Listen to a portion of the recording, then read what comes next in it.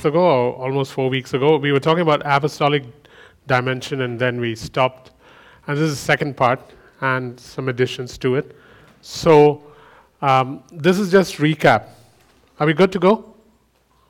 Okay. So it's just recap.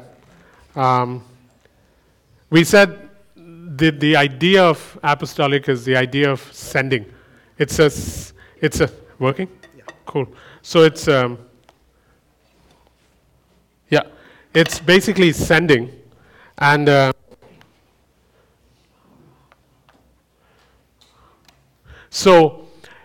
is this idea of a sending church, and so the church becomes a sent one, a sending of the church by the sender, God, with a very specific mandate or a mission. That is the idea of being apostolic, a sending of the church, us, by the sender, God, with a clear mandate. And so let's not complicate it. It involves everybody. A sending of the church, and so the church becomes a sent one, by the sender is God, with a clear mandate. And we'll talk about that. And then we said sending is governmental. This is just recapping. Sending is governmental. And why is it governmental? Because whenever a people are sent, what are they sent for? They are sent into a world that is hostile to dispossess it of its previous owners, because Christ has paid the price and ransomed the entire earth back. He's bought all the nations back with his blood. So sending is governmental because it dispossesses to possess, as in return it to the original owner. And then it restores culture. What culture? The same culture that was prevalent in Eden, the same culture that God wants to colonize the earth with, which is the culture of heaven. Then third, it reinforces maturity, as in, this is not the idea of apostolic is always to bring people into maturity. To raise up babies is not the idea of the apostolic. It is to bring into maturity. It's a critical factor. And the third one is it establishes beachheads, as in, now that you have been brought into maturity, now that you have a culture that is very similar to that in Eden, and now that you have possessed what God gave you to possess, now establish a beachhead, and from that beachhead sent forth people to take on other places that need to be possessed. So we talked about that. And besides that, we must remember that the very idea of Matthew 28:18 is based on, what did Jesus say? Go therefore. So every church is supposed to be apostolic in its going forth because God has given you authority. When we're talking about sending being governmental, with government comes authority. There is a new government, whether you like it or not. It is the government of the kingdom, and it is prosecuted by a king who is king over all kings. And he is saying that I was obedient unto death and therefore have authority over all the earth. Go. So there is this idea of churches understanding that we must be apostolic. We must be a sending church. We must be sent. The sender is God. And we have a clear mandate. These three things must align. Any one of these things is missing, we got a problem as a church. And every time we are obedient to any mandate that God gives us, authority is a natural outworking. So let's say I'm God, and this is the church that I want to send. When I send you out anyway, let's say I'm sending you out to Brisbane. If I send you out to Brisbane as God, then what happens is when you go to Brisbane, you have authority because I am the sender and I'm sending you with a clear mandate. Go. You will have authority. Anytime you're obedient to anything that God says, you have authority. This is why we can't choose where we go. This is why you can't choose what you do. It's super important, because we live in such highly individualized Christian societies that we think we can choose what we do for God. You can choose what you do for God, but it ain't the way it works in the blueprint. It is God who decides where we should go. That's critically important, because otherwise, you're not, we've talked about this before, but otherwise, you do not have the authority to step into places. So these three have to align. But if I'm obeying the sent one, and who is the sent one? Here's a strange thing. Who is the sent one? The sent one is Christ and the body. Sorry, the sender. My bad. The sender is Christ and the body. The sender is Christ and the body. When I choose to obey where Christ is sending me, and when he says go, that is when I discover authority. That is when I discover the extent of authority. So that was one of the things. And the next thing was sending carries a fathering spirit. Sending carries a fathering spirit. This is just a recap. Why does sending carry a fathering spirit? Because who does one send? One sends one's sons and daughters. Why? Because only sons and daughters can represent you accurately. Employees cannot. Hirelings cannot. The only ones who can accurately represent you are the ones that you have raised. Any questions on that one? That is why sending has a fathering spirit in it. You have to raise sons and daughters. You can only send sons and daughters. What kinds of sons and daughters? Sons and daughters of God and sons and daughters in the house. It's not one or the other, it's both. You must first raise sons and daughters that belong to God and reflect the Father's nature. And then you raise sons and daughters that belong to the house and reflect the traits of that house or tribe. One first, second after. But sending carries a fathering spirit and produces sons and daughters of God and in the house. And it is critical because you should not send hirelings or employees. You send ones that can represent you accurately. And that is why it is critical that we have sons and daughters of God and then of the house. Otherwise, one should not send because the representation will not be accurate. This is why Jesus did not send an angel. Angels were brilliant messengers who could carry a message accurately, but angels could also rebel. But then he sent his son. So, the apostolic dimension or the sending dimension carries a fathering spirit. And once we understand that, we'll realize that once you go down that route, you inherit a mantle, you inherit a mandate, and you inherit mankind. Once you're sons and daughters of God and sons and daughters in a house that he is raising with certain traits, you realize that three things happen. One, you inherit a mantle. Two, you inherit a mandate. Three, you inherit mankind, as in people that are appointed to you. You inherit all three. Only sons and daughters have inheritances of God and then of the house.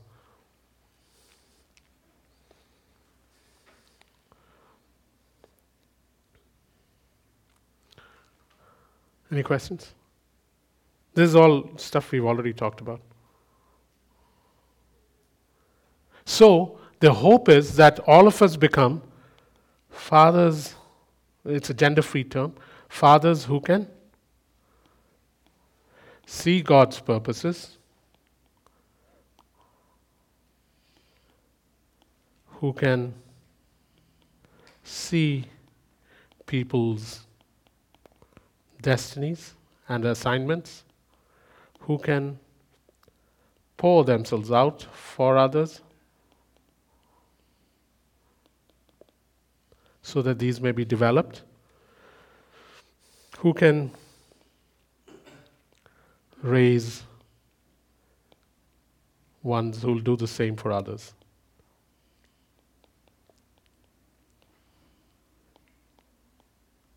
So this is the expectation of all of us. Because there's nobody who's exempt from this, really.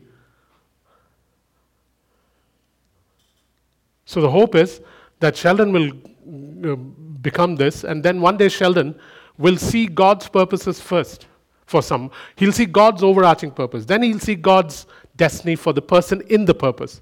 Then he'll pour himself out so that that person can be raised to function like that. And then he'll bring them to a place where they will do it for somebody else. And so this continuous wave is established till the end of the earth. It's the thing that Jesus did, where it's actually the Master's DNA, where he said, do what I do, and do greater things. Do greater things when I'm gone. That's what Jesus did. At present, do what I do. But after I'm gone, do even greater things after I'm gone. That should be my intent. Do what I do. And I do this well, eh? I do this well. There's evidence for it.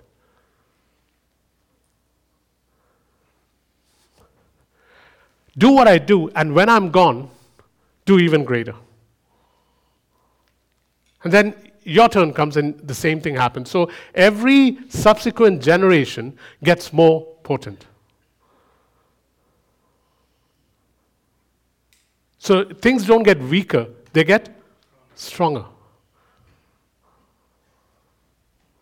Any questions? This is the recap. Now we'll go into what we wanted to talk about today. Any questions? Is mantle meant to be authority? Sorry, say that again? Yeah, a mantle is whatever you require to function in what you've been called to. So Elisha had to receive a mantle. Once he receives a mantle, now he's able to do what Elijah, he's able to do much more than what Elijah did. Elijah is setting up a pattern that Jesus set up later. Do what I do and do even greater things. Elisha does twice as much as Elijah. So mantle is the commissioning, the power, the field that is given to you to now function freely in what you've been called to. So we can do, Jesus said, do greater than me, but that's only with the Holy Spirit. Only with the Holy Spirit, yeah. Because after he says that, he talks about how I'm not leaving you as orphans, I'm leaving the Spirit of God behind, and he will take of what I have and show it to you. He'll bring you into all truth. So what Jesus starts, we now take further. He was only in one place all the time. The church is everywhere. The church, he could never be in Brisbane and Vancouver. We can. Jacob, is there a reason why you chose the word mandate over mission? Is there, what's the... Nope, you can change it for the man was working, so I thought I'll put man. Yeah. But if you put miss, sure, it's more accommodating. Yeah, but I just went for man. Manoj, man. I could put Manoj there too. Yeah. Pastor, the Holy Spirit was in the Old Testament, like when Jesus left, Jesus had to leave to give us the Holy Spirit. Yeah. And the question is? I just find that very interesting. Yeah, and the thing is, in the Old Testament, the Spirit of God could never live in anybody. He could live upon people, but he could never live in people because sin hadn't been paid for. Because he is Holy Spirit, he had to find holy places to live in. And because of sin, he could never live in people, he could only live upon people.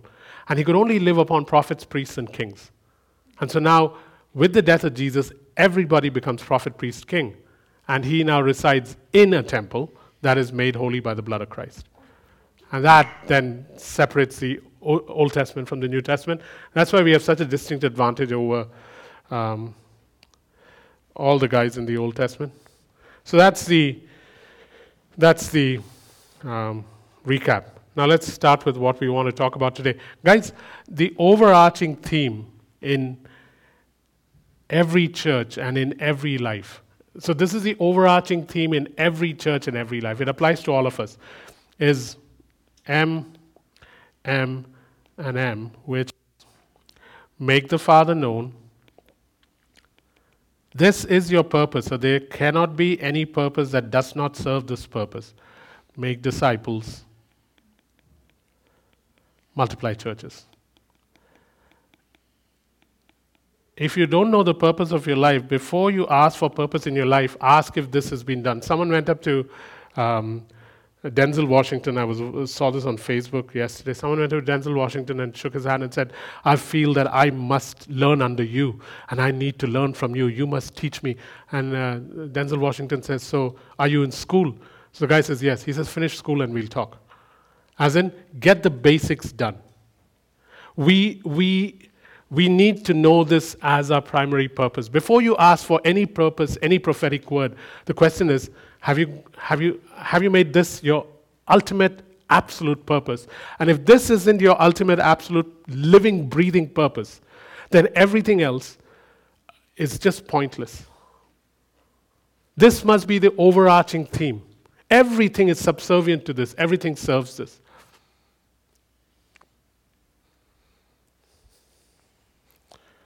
The overarching theme over every church, over every life is this. So you already have purpose. There's nobody in this church without purpose. Everyone has a purpose. Everything else, be it destiny, be it plans, be it prophetic, be it vocation, be it marriage, be it wealth, be it your jobs, be it ministry, all of it is subservient. It's subservient to this. And that is a struggle in highly individualized Christian societies, at which we are. Everyone wants a destiny. I need to know my destiny. I need to have a plan. I need the prophetic. I need to know how to take my vocation. What is it? Who do I need to marry? What kind of job? What ministry should I do? All that is good, but it is all subservient to the overarching theme for every church and every life, which is make the Father known. And that you can do without a job, without being married, without money, without ministry. The great thing about the first three things is you need nothing. You just need to breathe. If you're breathing, you can do the first three.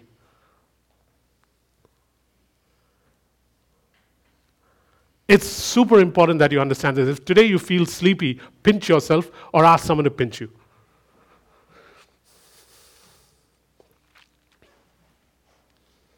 And if no one is there, just let me know. I will do it for you. These things are less important. This is why you don't see Timothy going up to Paul when he is asked to do something. He doesn't say to Paul, I don't want to do this ministry. I just don't sense it's my calling. Or let me pray about it. Or why don't I do it this way? Or this is where I really want to put my tithes and money and energy. Nobody does stuff like that in the New Testament. It's a very new modern thing. This is not my ministry. I don't want to do this. Since when did you think you had that right? I know it sounds terrible, but since when did you think you had that right? You don't.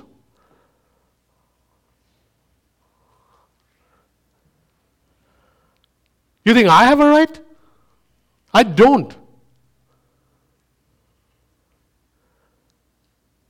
Neither Timothy, nor Titus, nor Luke, nor Paul, nobody. Paul had a way out. Agabus comes, ties his hands, and says, if you go to Jerusalem, here's what awaits you.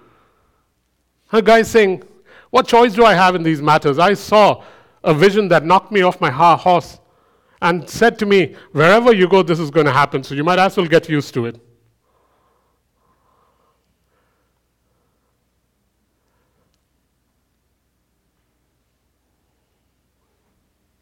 Always remember the thing I keep going back to. We are trying to create a prototype or a model that can be replicated. And to create that, if there are kinks in what you're creating, it will hybridize over generations and only get worse. That's how we got where we got to. Because in the first 100 or 200 years, things were being done correctly. Somewhere, something got in. We're going back to the way of Christ and his apostles by looking at the book of Acts, by looking at the epistles, by looking at the gospels, and saying, aha, this is the right way. Let's now walk in it. That's right. Amen. These are hard things, but what a wonderful God to follow, eh? It's not that God hasn't given me passions and ministry desires and giftedness that is supposed to be so drawing for me. It is not that He hasn't done it, but it doesn't make me now become independent. Having a passion for worship, I must now teach. Having a passion for teaching, I must now go spend time with youth. Having a passion for youth, I might still have to hang out with these 2-year-olds who don't understand anything you say.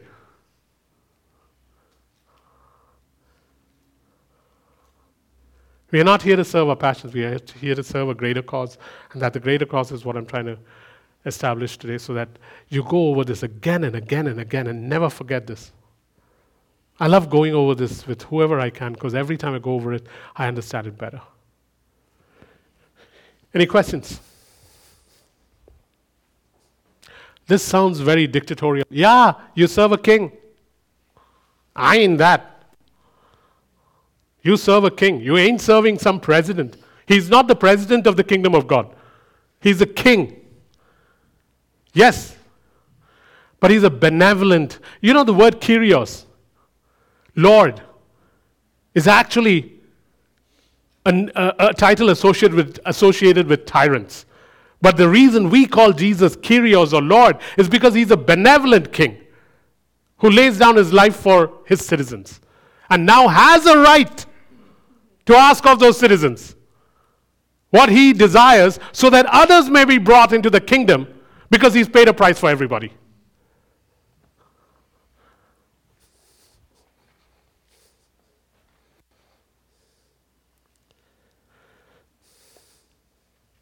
So one of the things that this sending dimension or the apostolic dimension does is it cultivates, these words may be a little heavy, but they're actually very simple, cultivates breakthrough movements.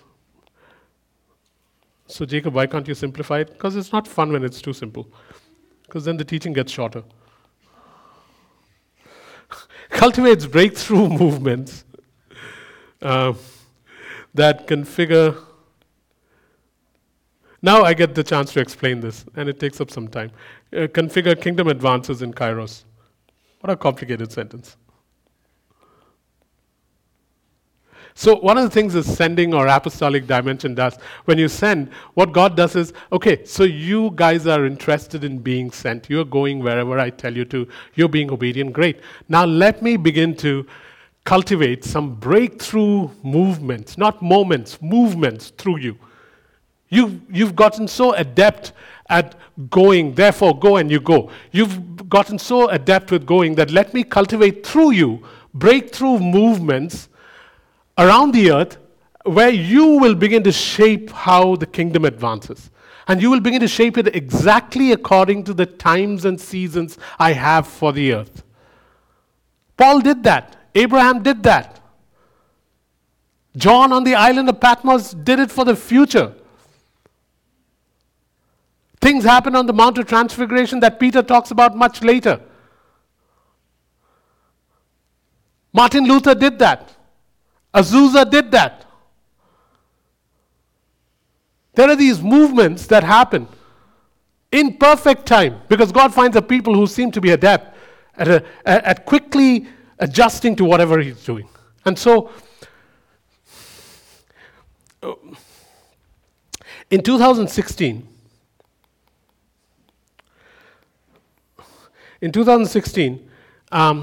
Chad and I knew something was afoot. Something was afoot.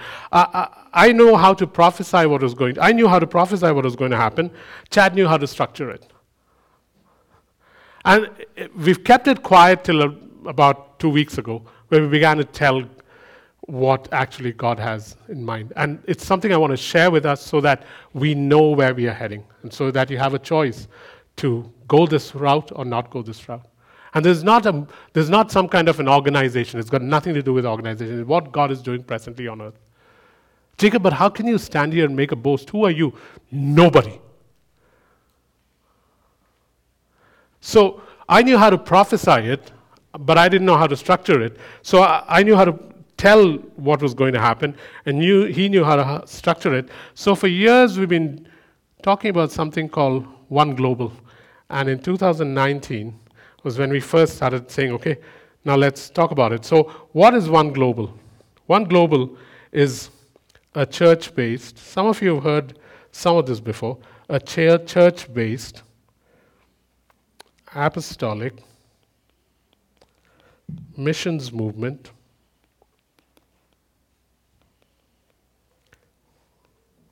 shaped by principles in the book of Acts, which gives us the greater picture, the overall zoom out picture, in the letters that Paul writes, which gives us the internal working, and in the Gospels, which gives us the intent of God. And it's important that we understand this today.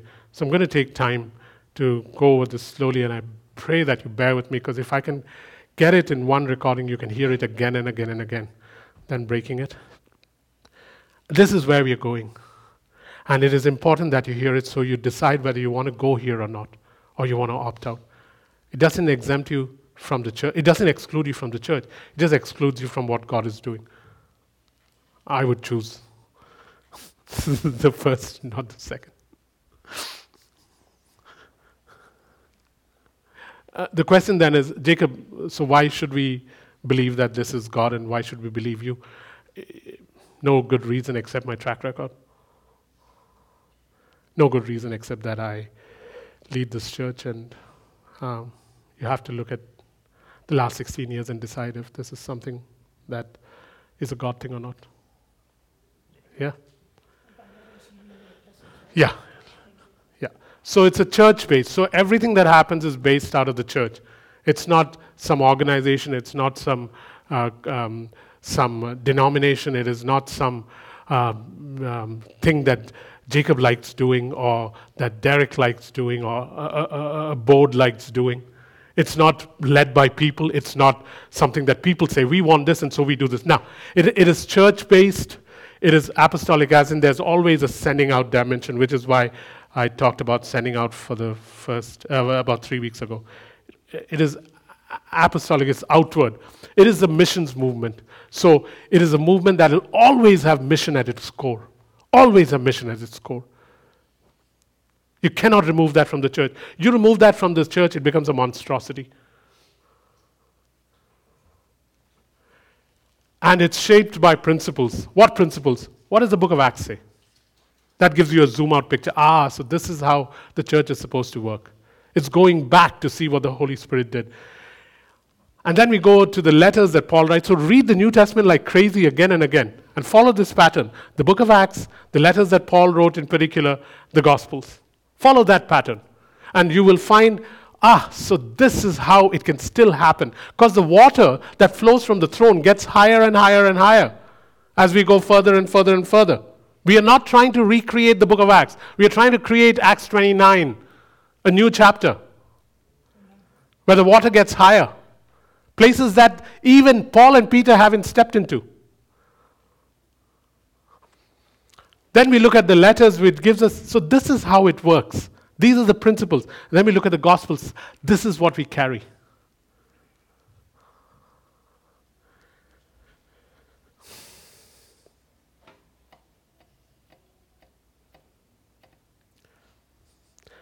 You can call it any name you want.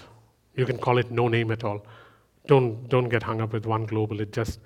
All it means is to be able to establish the church globally. And that it's not Acts 29 or Acts 30 or Acts 32 or Acts 28. It is just the church around the world. Call it anything you want. Call it Prashant.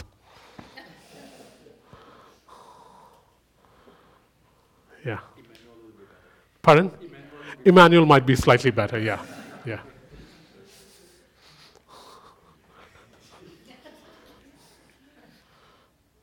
Any questions, guys?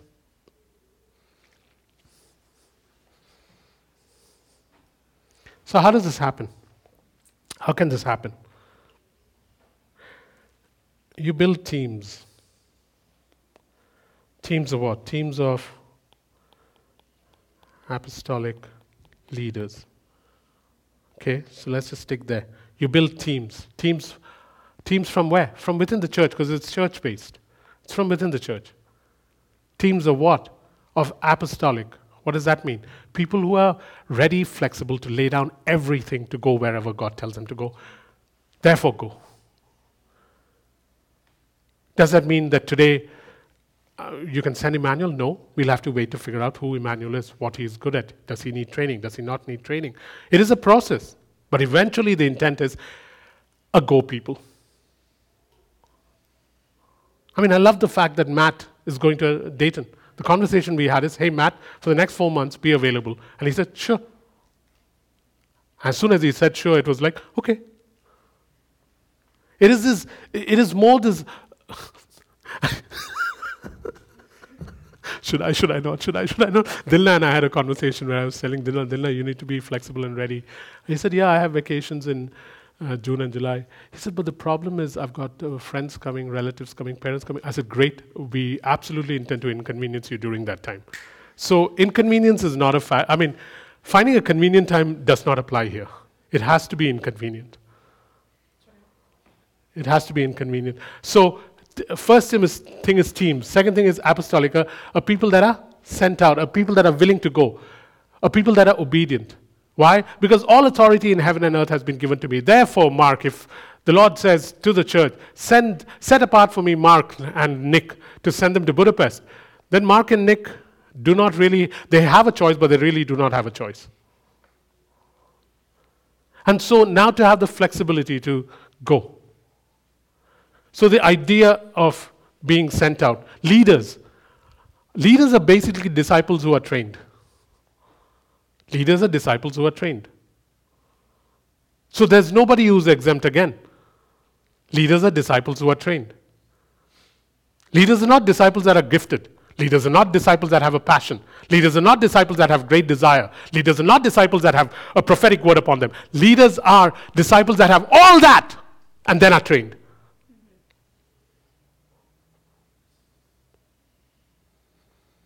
I love what God is building, guys.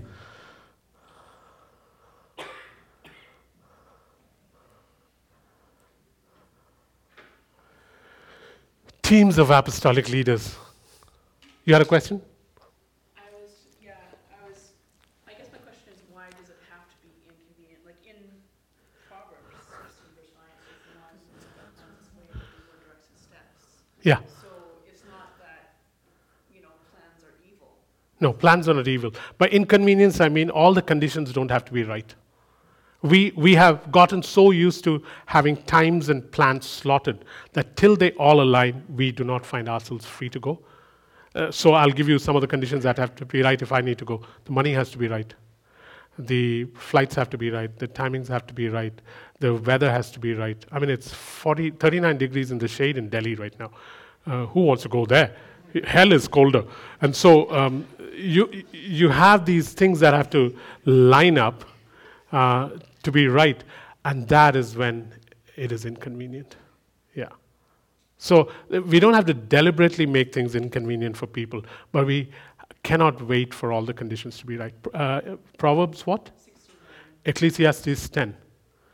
One who watches for all the wind and the conditions to be right will never go out. Yeah. So both were Solomon, so it's his fault. So teams of apostolic leaders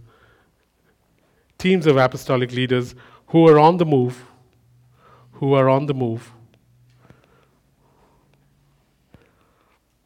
with a clear, unswerving mission.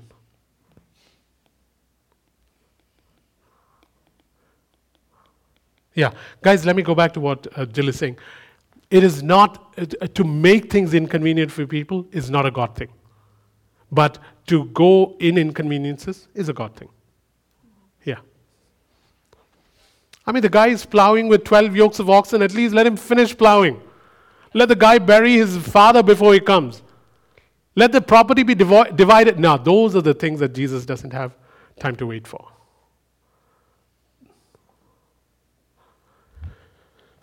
I mean, you want to get married? Great, go get married. But after that, join us immediately, Manoj. And Whoever else is getting married, or might announce it next week. Well, there's always a chance, right? Okay, so it's on the move, as in sending out is always a move. It is not location, one place. Guys, there is no growth without unfamiliarity. There is no growth without unfamiliarity. You begin to stagnate when things get familiar. We talked about this when we talked about thresholds. There's no growth without unfamiliarity.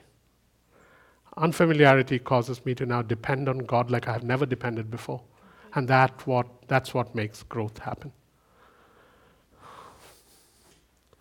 And with a clear, unswerving mission, we'll talk about what that unswerving mission is. So what does this team comprise of? What does this team look like? What does an apostolic team look like?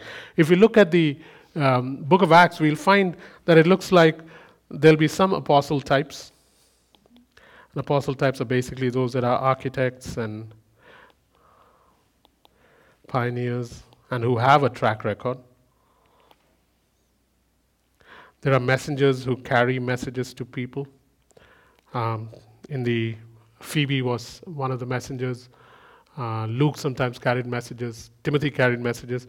It was interchangeable. It was not that this was their only job. Then there are Timothy-like guys who were sent to Ephesus to set things right. There were Titus-like guys who were sent to re-establish order that was lost in Crete. There were Aquila, Priscilla types who were businessmen who would go from city to city, starting businesses and establishing home churches in Ephesus, in Rome, in Corinth. They would go, they would start businesses, they would open their homes, they would have people come in, and then they would start a house church, hand it over to Apollos, and then move on to another city. There were Luke types who would journey with Paul to different places. There were Phoebes. Phoebe was quite a rich woman who was a benefactor, but was also someone who took messages and carried it to Rome. You read about her in Rome in verse 16. There were ones who worked in Herod's palace. There were people who had regular vocations and jobs. There were people like Aristobulus and people like that who were wealthy and who had businesses. So this is a team that is willing to move and is made up of different people with different abilities, and some of them were just called co-workers. That's all they were called, co-workers. So it's made up of apostle types who are architects and pioneers, and then the rest. And it is interchangeable. One becomes the other. Any questions on that? So this is not some special type. Yes, at the beginning there'll be the ones that are architects and pioneers that have the ability to go break open places and who have a track record for it. What's the last name? The last one is Aristobulus. So Jacob, in this case, would you be? Yeah, I would put Chad and me in here. And again, so Jacob, are you saying you are this? I'm saying that I function in it really well. I like being called Jacob. I really like that name. That's all that I need. It's a great title, Jacob. It's a nice ring to it. Do you want to say it together? No, I'm kidding. So, but it's what you function in. It's how you function in it that matters. One can have any title and not function in it. Or one can function in it and have a track record of it. Yeah.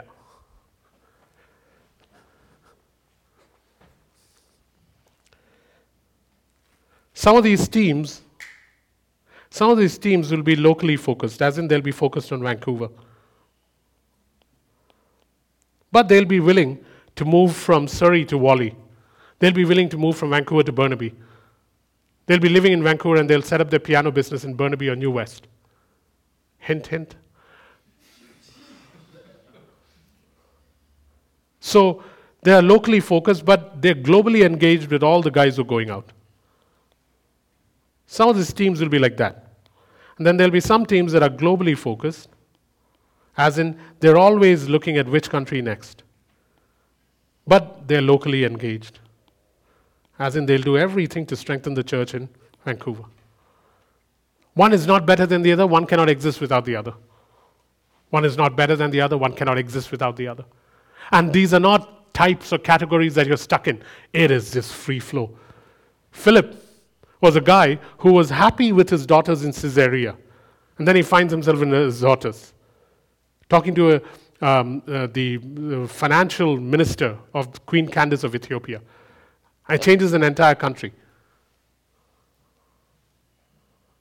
So, and the crazy thing is there's nobody here who's exempt from this. No age, no color, no education, no marriage, no single, no whatever. Nothing exempts you from this. Everybody is included in this grand plan that God has.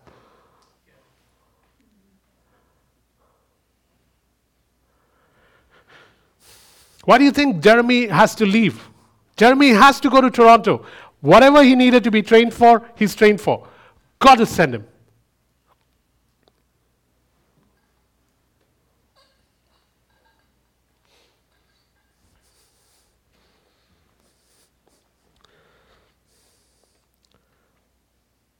What do these teams do? Very simple.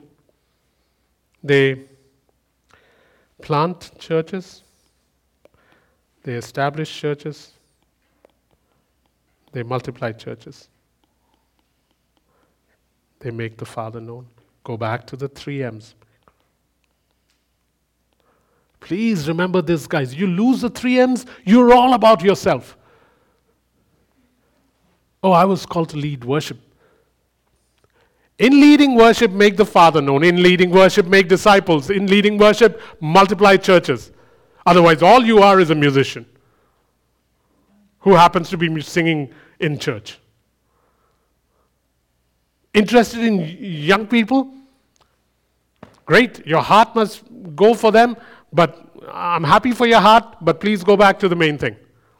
Make disciples, multiply churches, make the Father known. You don't need any skills for these 3 things if you're a Christian.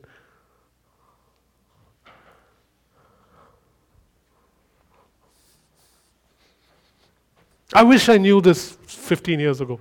We'd have been so far ahead of where we are.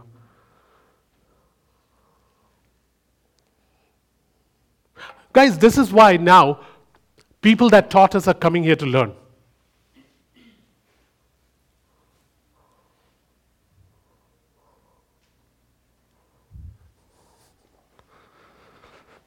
This is what these teams do. They plant churches, they establish churches, they multiply churches across the earth. So how many such teams do we need? How about 1,000 by 2050? At least 1,000 by 2050. At least 1,000 such teams. So live long. 2050 is how many years away?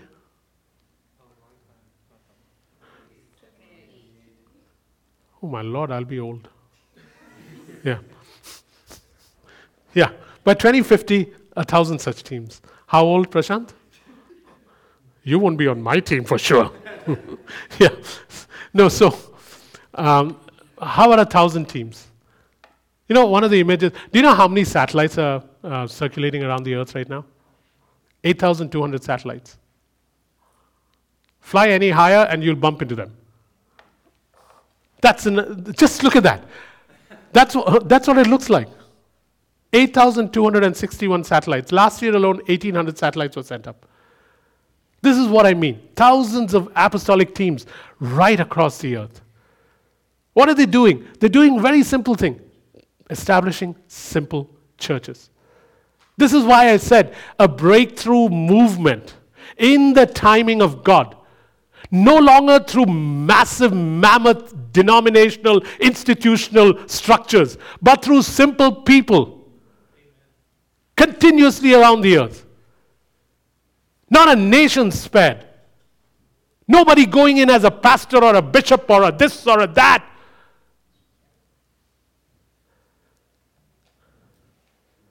You think this is not possible in 50 years? I'm telling you, 1,000 teams is just such a conservative estimate.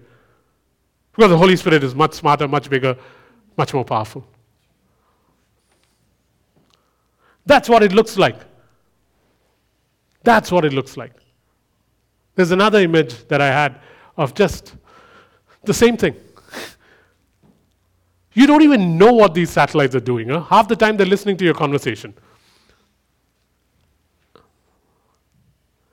But hundreds of them, 8,200 of them going around the earth in different orbits continuously. You think people will escape this? It's impossible. What are they trying to escape? The love of God. What will they not be able to escape? The love of God. Who's going to do this? Teams like this made up of ordinary people like us. This is where this church is going, guys. This does not exclude you from church if you don't want this, but it does exempt you from a beautiful thing that God is doing on the earth. And as I talk, you will see that this is not an Acts 29 thing. That's why we're calling it One Global.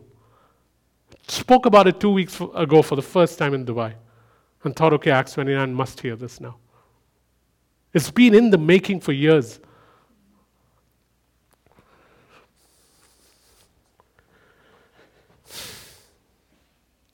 What's a mission? We said unswerving mission. What's the unswerving mission? Unswerving mission. Why did I put unswerving? Because we cannot forget this. We forget this, we'll have trouble. Unswerving mission to progress the good news. To progress the good news. What do you mean progress? As in, let it advance. To advance the good news. To progress the good news. It must advance. To progress the good news. Good news of what? That Jesus has made peace between God and man, and God is no longer angry. He has paid the price, and He wants you back. How? What is the unswerving mission? How do we go about it? Again, goes back to the same thing again and again. Plant churches. We'll talk about what kind of churches. Establish them in the teaching. Establish them in the teaching. Why? Because that's the only way you bring people into maturity. Establish them in teaching. Then do what? Raise elders and entrust these churches to elders. And then do what? Then multiply and do it again somewhere else. This is the unswerving mission. It is the mission of Jesus. There's no tampering with this. You don't have the right to tamper with it because you haven't spilled blood for it.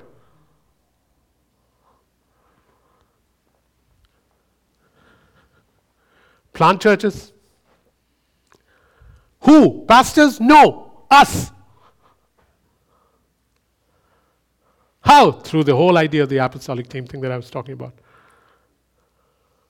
Plant churches, establish people that you rally together in teachings. Why? Because it's the only way to bring people into maturity.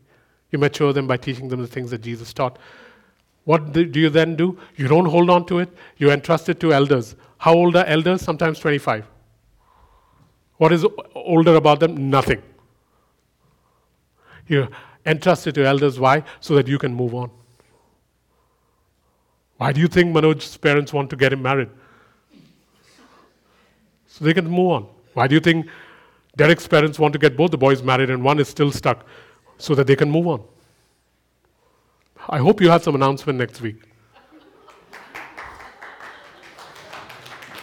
No, but hey guys, 1 week may be too short for him to get this together. I'll give you some more time. Well, I don't want to say anything. Mum's the word. Oh my God, now it's on. Sorry. So, entrust to elders so that you can move on. And move on to do what? Multiply more. Multiply more. Who's keeping count? Nobody is. Really, we shouldn't keep count.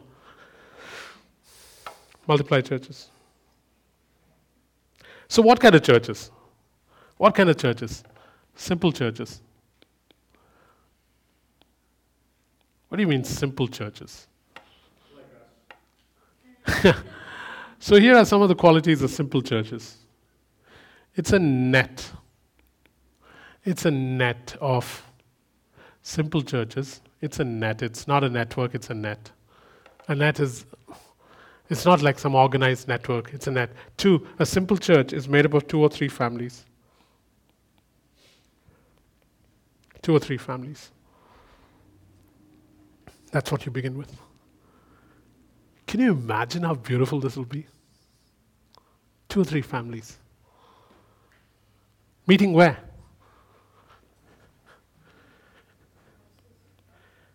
Anywhere. Houses would be great. What's the composition? They're heterogeneous. They're neither Indian, nor Chinese, nor Caucasian. They're mixed. Rich, poor, old, young, grandmothers, granddaughters. That's the net.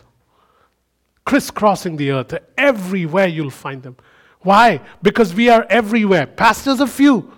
Church planters are few. Mission organizations are few. Money is little. Constantly begging for money to do missions. But when you do it, anywhere, in your house church leaders need to think along these lines. You will have great pride in what you're trying to do. It's not an Acts 29 thing anymore.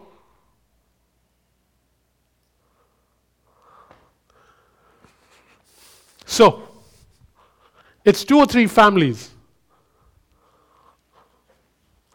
It's anywhere. It's a mix of people. It can meet anywhere. At its core, DNA is that of mission.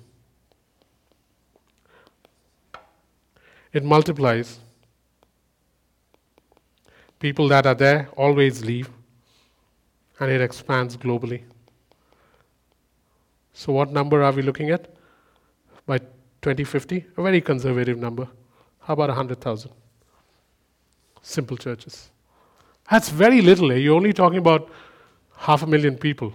Like there's 8 billion people around. 500 million is so easy for the Holy Spirit to do. He used to do 3,000 and 5,000 a day. And when he used to do it, this was the construct. This was the framework in which it was established. If this building goes away in July, praise the Lord. We may have to completely retool and we'll have a whole lot of money to spend. Am I desiring it? No, I like the building, but am I holding on to it? Absolutely not. Not calling the landlord to renegotiate, not calling the landlord to see if we get this after July. Let the lines fall in pleasant places.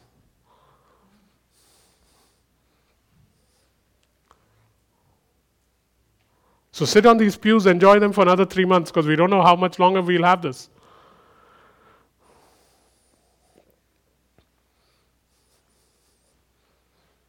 This is what simple churches look like. Go ahead, Nick. A question that's been on my mind since you started is Yeah, I could see it written on your brow for the last 20 minutes. I thought, when's he going to ask? friends always ask me what's the difference between small group and house church. And anyways, I don't know if that's the time to answer because I'm waiting for you to answer it right now. I don't really understand number 6. Why is it like you said multiplies means people constantly leave? Yeah. And then what's the expanding globally? Yeah. So when you get to a place where you know now enough to raise another group of people, you need to leave and replicate what you have been taught. And when someone does it in Malaysia, and someone does it in Indonesia, and someone does it in South Africa, now it begins to spread all around the globe. Oh, it's the whole entrusting thing. that Yeah. you're promoting. Yeah. What about the global part? Can't you just do locally, or is it always? Yeah, you do it here, unless you're called to some other place. But others are doing it in other parts of the world, so it keeps expanding globally. And that is part of what I need to do. I need to go to Brisbane, I need to go to Sydney, I need to go to Budapest, so that when Ukraine opens, we can set something else up there. That is something that I'm specifically know I have to do. And then there are others now from the church who are joining me in doing it. So that, like the net, there'll be multiple places where this is established and it begins to spread. Because the Holy Spirit's doing it, it's something that you have to do, but it's just that He's doing the whole thing and you might be doing. Guys, I don't want to take away anything from the Holy Spirit. He's the one who actually does it. No man can convert any other, but He does it through people. So we got to get involved with Him. So when we say the Holy Spirit does it, it's good, but the Holy Spirit the Holy Spirit primarily does it through the church. Primarily. He can do it without any help, but He chooses to do it through the church. So we are involved. I mean, He could do Wally all by himself, but unless Mohini takes someone home, that person will have to be covered by rain, wind, and sleet with the Holy Spirit.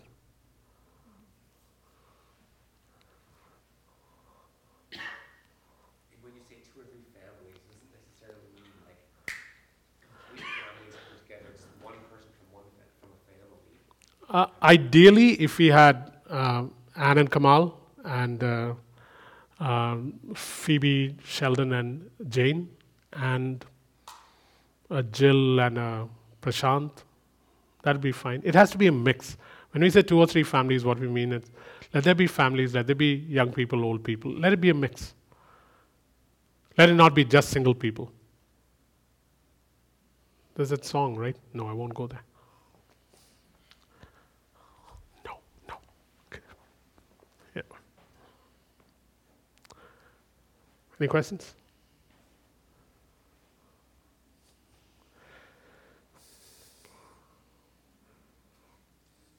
So,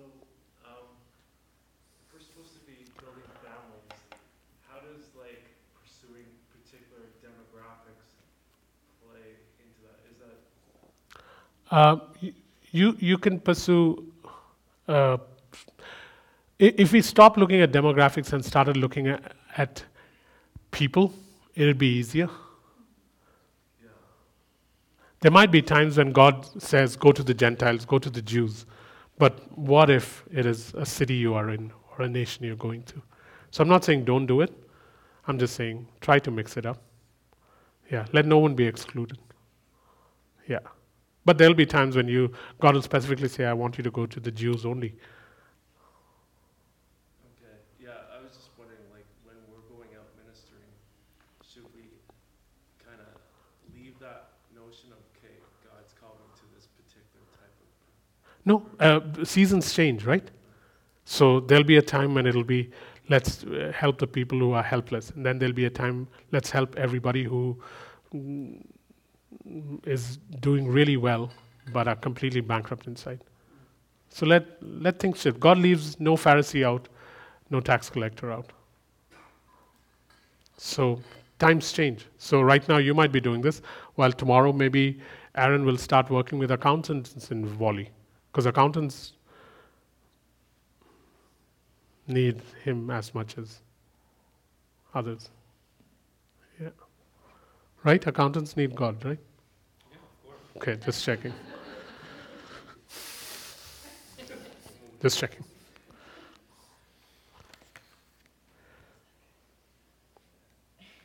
So even though it's simple, it's still pretty complex, eh? Why is it complex? Because there is no organization. There is no up-level marketing. There is no up-level tithing. Everything is relational. It's not centralized. Nobody owns it.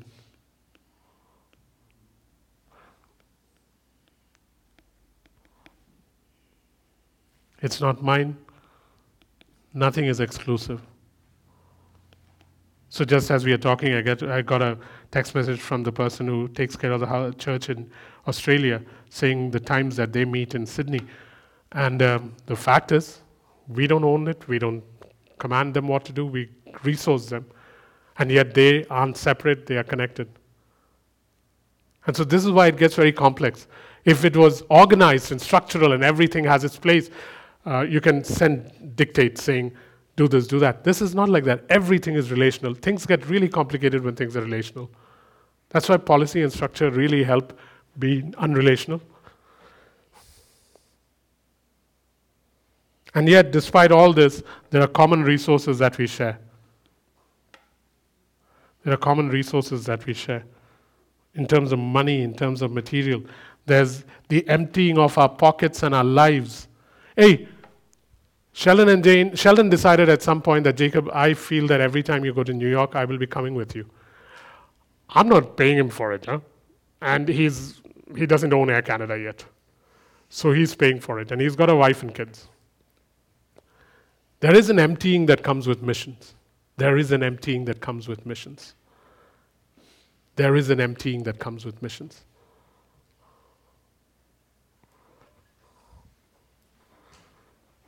This is why it's complex, because people are going to different places. Heidi is going to Budapest. We're not paying her for it. But because she's a treasurer, you never know what's happening. But we are not paying for it.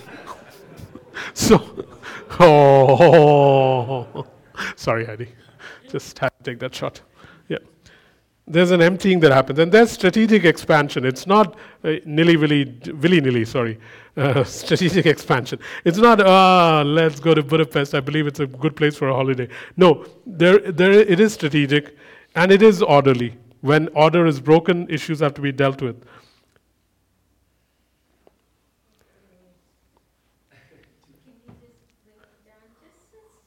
See, it is relational. It is complex.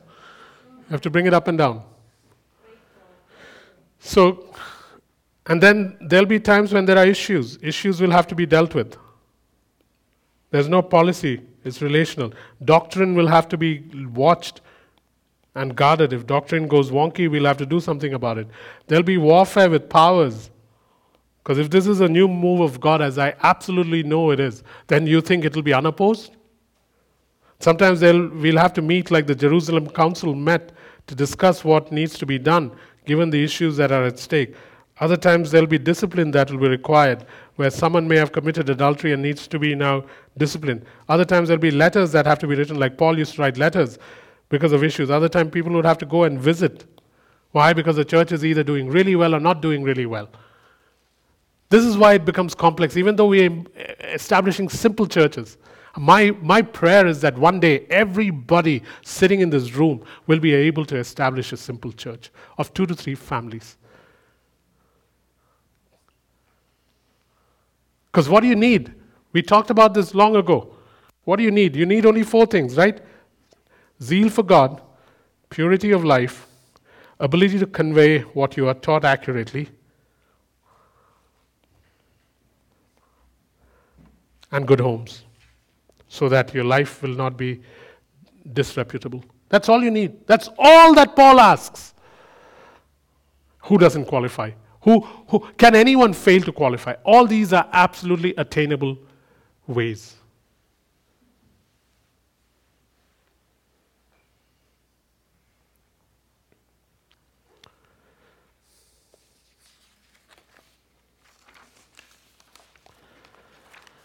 So what's so different about this thing is in Acts 13 you find Antioch was a church. Antioch was a church that sent people out. We are not talking about Antioch. We are talking about not one church sending people out. We are talking about from everywhere to everywhere. As in, every church that is established now sends out people. From everywhere to everywhere. It's not Acts 29 sending people out. It is every such simple church sending people out. This is how we get 100,000, 200,000, 300,000. Where Heidi's house church now sends people out because it is within the overarching theme. It is still connected to the things we are doing, but they send. Then Derek's Wally sends. Then New York sends. Then Sheldon's group sends. It still is strategic, but everybody sends. It's no longer centralized. It's not Antioch sending out a Paul and a Barnabas. It is from everywhere to everywhere. It's absolutely doable.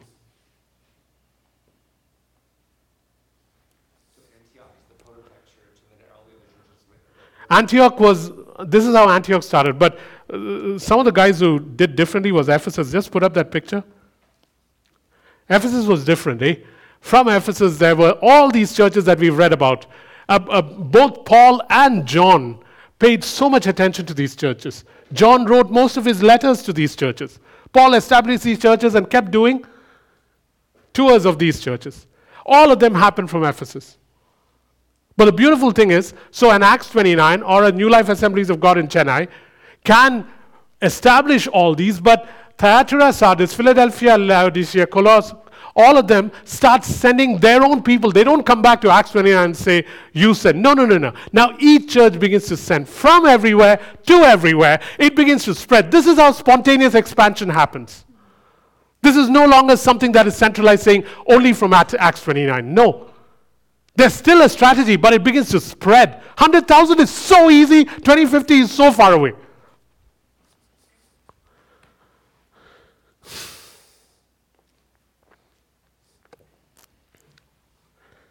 Now you see why 2 families in Atlanta are worth visiting. Now you see why 2 families in Saudi Arabia are worth visiting, even if it's risky. Now you see why 4 families in New York are worth visiting again and again and again at cost without taking a dime from Acts 29. Now you see why it is important to go and connect with 2 people in Budapest, because Ukraine is going to open, and then that country will begin to see what needs to be seen. It is so worth it. Now you understand why 1.5 families in Brisbane is worth visiting. Because God only knows how many will go out from Brisbane to Papua New Guinea and a few places around there.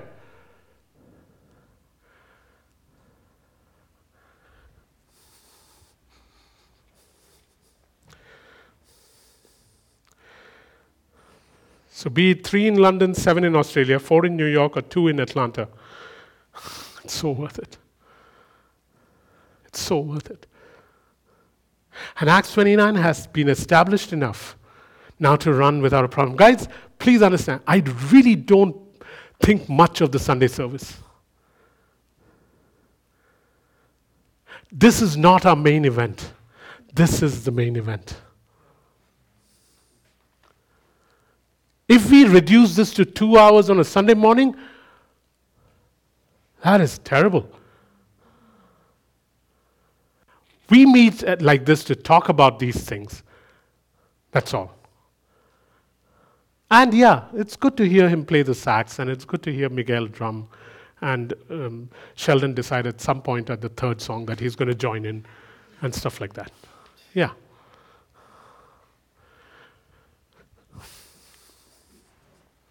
I told Jane when she was in Bahrain, hey Jane, I just wanted you to know that your days of leading worship are over. So she's not going to lead at worship anymore. She's got other things to do. We need to keep changing up. So Tony will lead now. So is it possible that the quality of worship may drop a little?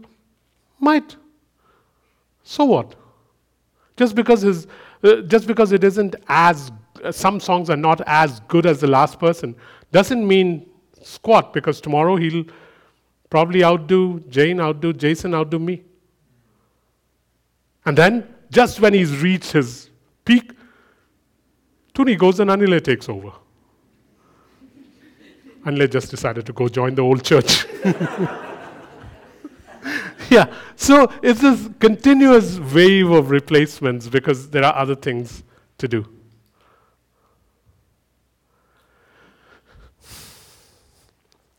I mean, I know Derek teaches well, but really, I'm slightly better. But it's okay. Oh, there are a lot of ohs going on today. Oh, Jacob, you're so proud. Remember, pride comes before a fall. So look at. I'm just calling out some simple names. Look at how we are already processing things. There are churches in Vancouver, Vernon, New York, Los Angeles, Nashville, Dayton, Atlanta, Bristol, London, Bahrain, Dubai, Abu Dhabi, Chennai, Pune, Vizag, Mumbai, Manipal, Varanasi. Varanasi, that couple has planted 800 churches. How does one couple plant 800 churches? Very simple.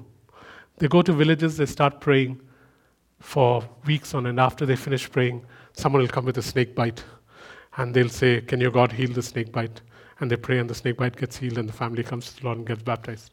And now you have a village in which there is one family that has begun to open their home for a church. Over the last 12, 13 years, they've established 800 churches. When I meet them, they ask me to pray for them and prophesy on them. I'm thinking to myself, man, I should be sitting at your feet and learning how to do this instead of you telling me to prophesy on you. I met them a month ago.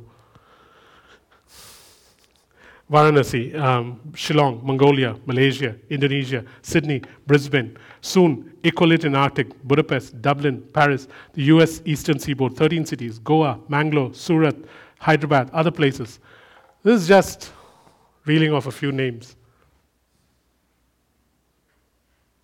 You have to go to Brisbane? Yeah, you should go. Yeah. This is great. In the middle of the service, we have to go to Brisbane. Off you go. Oh, Brisbane via Richmond.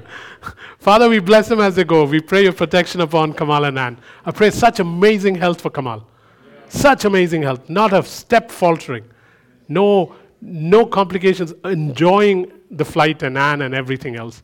We pray for Ann, Father. We pray that you reward her faith. We pray that they meet the guys in Brisbane.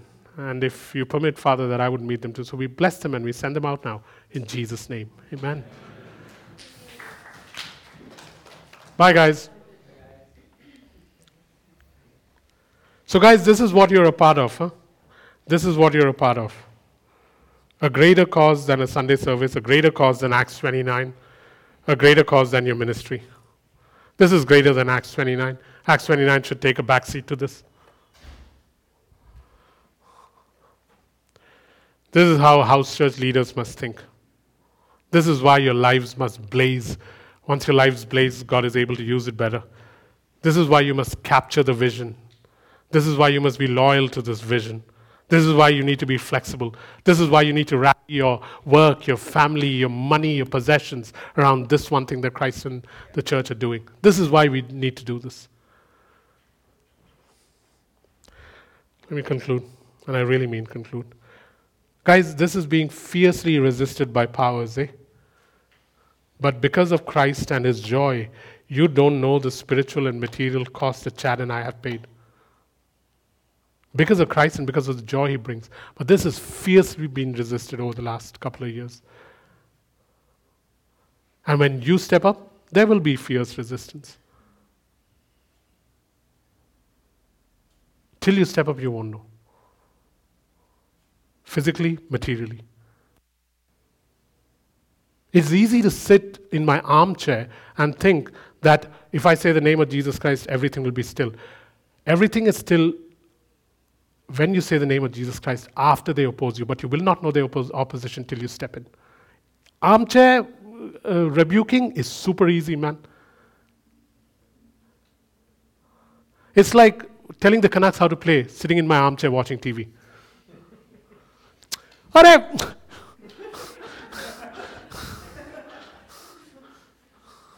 Vivek, you're also in the same boat as Aaron and Evan. Manchester United. Feel so bad for them. This is already being fiercely resisted by powers, but because of Christ and his joy, you will pay a spiritual and material cost. I know Chad has. And if you don't understand this, guys, here's the other thing. Huh? If you don't understand this and embrace it deeply enough, you will not be able to participate in this. If you don't understand this and embrace it deeply enough, if you don't understand it beyond skin deep, and if you don't embrace it, not only will you not participate in it, you will resist it. So what does it look like to embrace it deeply? To go over it again and again, to understand that this is what God is doing, not with us, with the church global. That this was what Acts, the book of Acts was made up of. That this is what I rally around. This is not an Acts 29 thing. This is not a Jacob or Chad thing. Give it whatever name you want. Call it Prashant or Emmanuel. But it is this commitment that, Father, this is what I will now embrace. Because if you do not embrace it, let me assure you, you will resist it. You will resist it not by necessarily speaking up.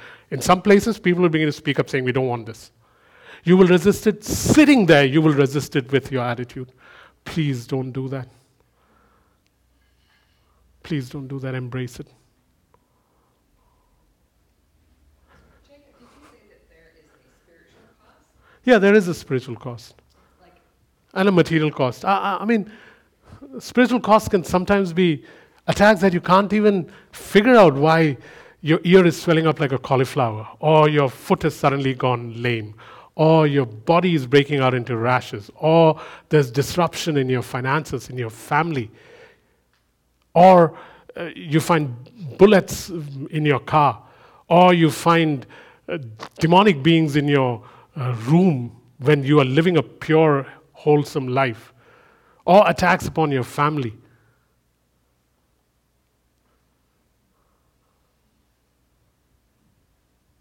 And then because of Christ and because of the joy he brings in serving him, you take authority over it. And it ends.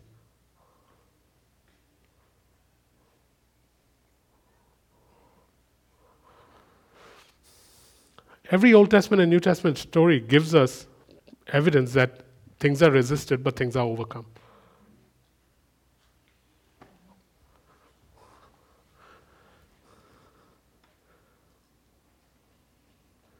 If you don't understand it beyond skin deep and embrace it, you will resist it. Here's the last three sentences, guys. When heaven releases something new, when heaven releases something, I think I'll write this down. When heaven releases something new,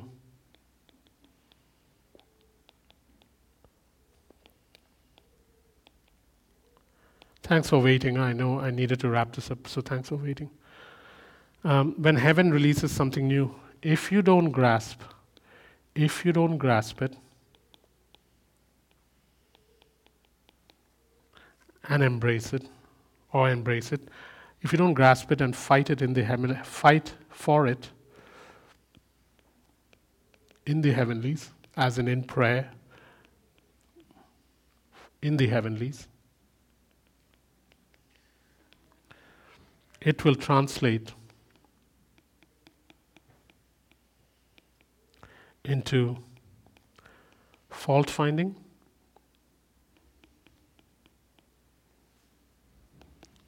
and blame game here on earth.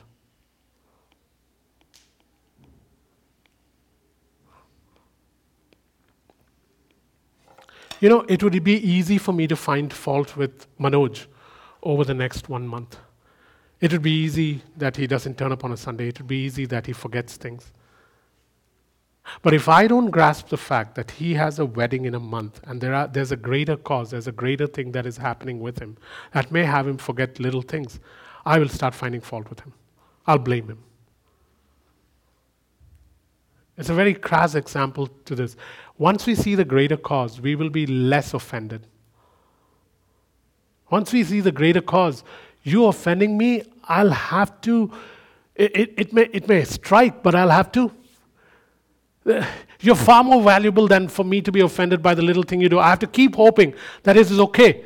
There's far too much in this person. I've got to get over this offense. Because there's a far greater cause. Far greater cause. So if we don't grasp, when heaven releases something new, if you don't grasp it and fight for it in the heavenlies, it will translate into fault finding and the blame game here on earth. Because people will let you down, but there's a far greater cause, man. When something is happening in Jeevan's life, and I call him and he doesn't pick up the phone, or I ask for something and he doesn't do it, I know there's something happening in his life. I've got to give it a rest because there's a bigger thing than responding to Jacob's call. It's literally like that. There's a much greater cause here, guys.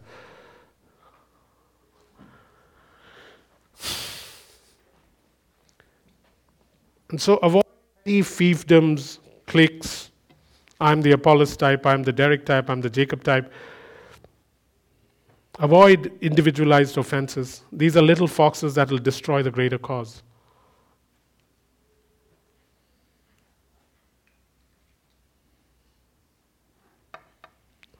This is what you're signing up for, guys. Any questions? Please don't look at time and say, I'll skip the questions. If you have questions, ask, because you're doing this for the benefit of all those who will be listening to this. So, Jacob, I'm trying to wrap Yeah. this up in this, and you're saying we're called to be apostles, right? No. I'm saying that every church is supposed to be apostolic. Yeah, apostolic. Apostolic is completely different from apostles. Apostolic is this idea that every church, it goes back to this. The apostolic dimension is a sending of the church. The church becomes a sent one by the sender, God, with a clear mandate. Every church is supposed to be like this. We're just going back and saying, this is the only thing we will be. We cannot afford to be anything else. Yeah. So all of us are not apostles. Because I was going to ask, how does that tie into if Ephesians 4:11. Yeah, it doesn't. Because some are called to be prophets, some teachers, some evangelists. Those are maybe guys who are, for the lack of a better word, full-time ministers of the gospel. But most of us aren't, eh? Most of us aren't. There's only one guy who's getting paid here for what they do, what he does. And he does half of what the other house church leaders does and gets paid big bucks. So most of us won't get paid or won't get any of that stuff.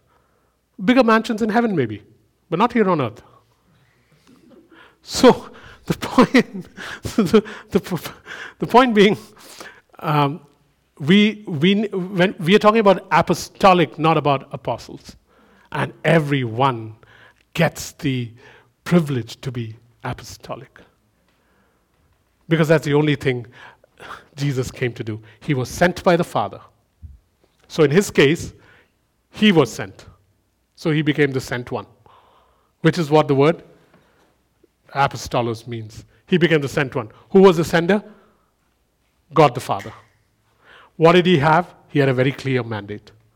Now, he is doing the same. He said to me, as the Father has sent me, I send you. And now it becomes us, the entire church, going out the same way. And in the process, you may have an assignment.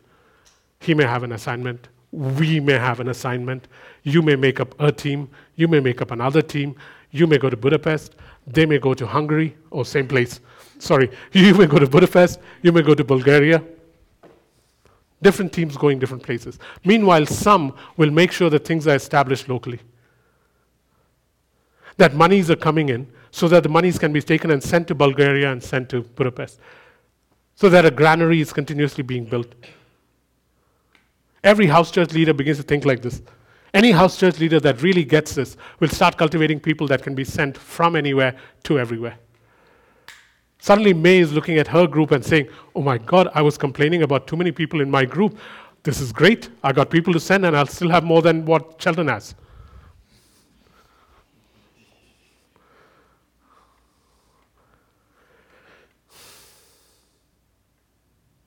Any other questions? Does that explain it? Any other questions, guys? Are the apostolic keys set? No. No, it can keep interchanging because it's a team, right? So you know, you're not trying to create like a Manchester United or a Manchester City. It's a team where players get traded. Yeah, so that's the beautiful thing about this. Today, Heidi might be going to Budapest and you guys might be going to, so you take a person who knows that part of Europe or who speaks German, because Budapestians doesn't sound right. Hungarians speak German. No, they don't, they speak Hungarian. But the point is, it begins to trade all over. It is seamless, guys. The one word I forgot to use is seamless movement across the board. Seamless. It doesn't matter. It doesn't matter whether you're white, brown, whatever. You go to any place and every place where God is asking us to be sent. And this is why it is good to lay down our individualized choices. I will only go here. This is my ministry. Perish it, man. It ain't your call. So Jacob, is it yours? No, it is God's. But as the one who leads this church, yep, I might have to convey it to you.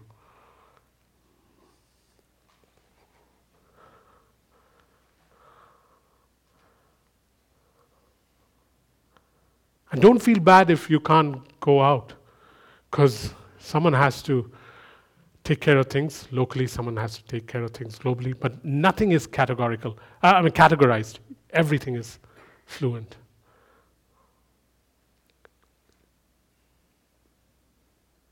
Any other question? Or any question to question the question? Go ahead, Nick. Matt, go ahead. So if everything goes as planned, there'll be no one left sitting here. Yeah. No, if everything goes on to plan, there'll be new people coming in. Because the idea is, we start here in Jerusalem, and it continuously expands, right? What's Emmanuel doing here? What's Star doing here? Someone had to, it's not like they're new believers or anything, but people will keep coming in. Emmanuel loves this so much, he's not going back. He's coming back again for the rest of his life. Yeah. If Star doesn't go to Nigeria, she'll be back here.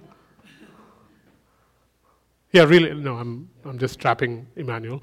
But so there's a continuous inflow just as much as there is an outflow.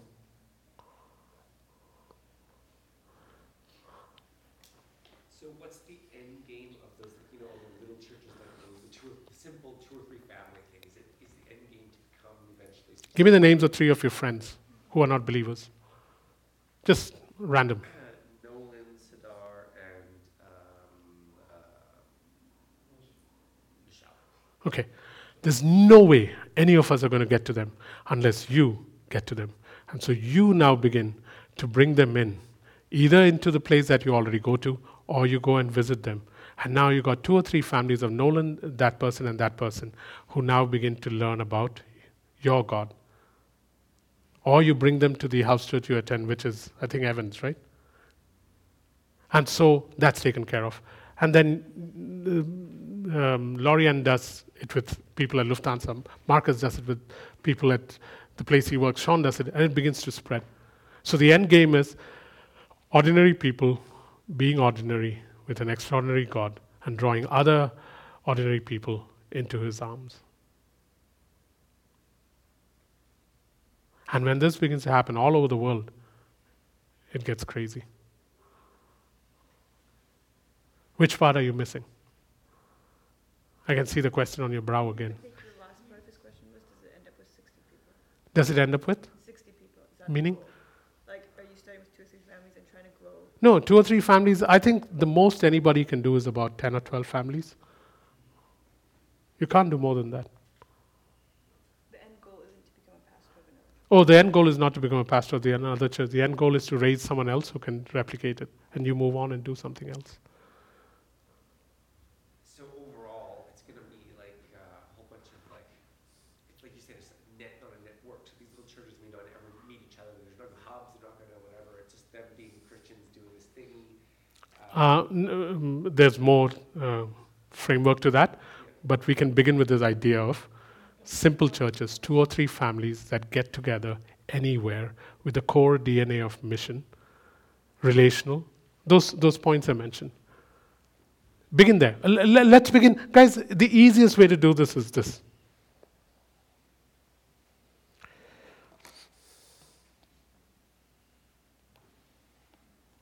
Start there. One of the ways we complicate things is by heading 8 steps down when all we need to do is take the first step. Can I get 2 or 3 families together and already begin to deposit in them the things I've already learned? Can I ask you a question? And this is such a dumb question. Is there anybody here who cannot teach what you have already learned to someone else? There's nobody sitting here right now who can't do that. Everybody in this room is capable.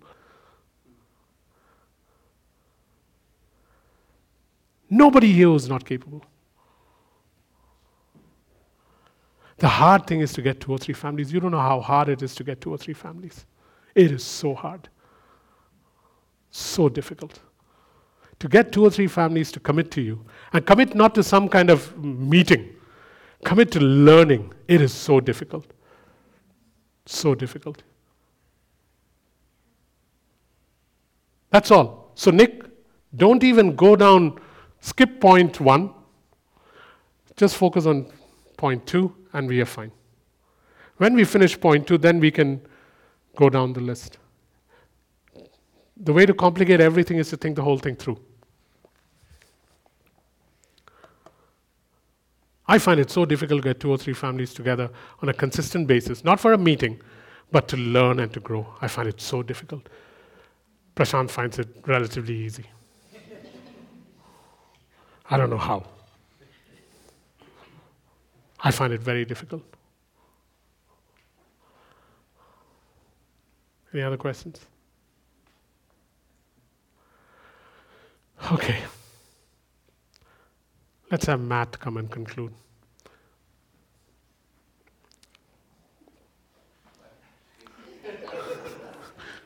Just close in prayer, Matt. Highly inconvenient, on the spot. But grab a mic so it can be recorded.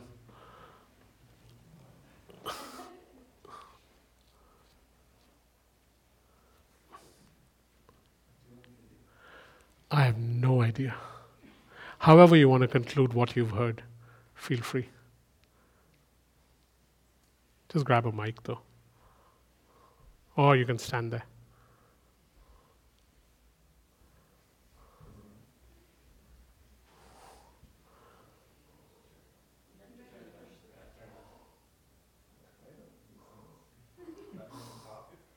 Sheldon, just turn it on.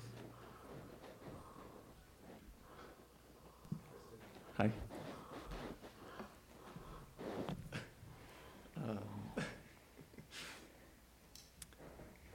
So, Jacob is saying, don't just sit there. That's my summary of what he's saying. And that, okay, I'm going to give my version of what he's saying. Yep. Church is about going out and bringing people to God. The Sunday service is not about everyone sitting here every morning, every week, doing the same things over and over again. It's about getting up and going and doing. And so church isn't going away, but church is where nothing happens. That's what should go away. I think that's what Jacob was trying to say. Is that the gist of it? Yeah. Thanks, Matt. Bless you. Alrighty, guys. So feel free to get up whenever you want to. Thank you.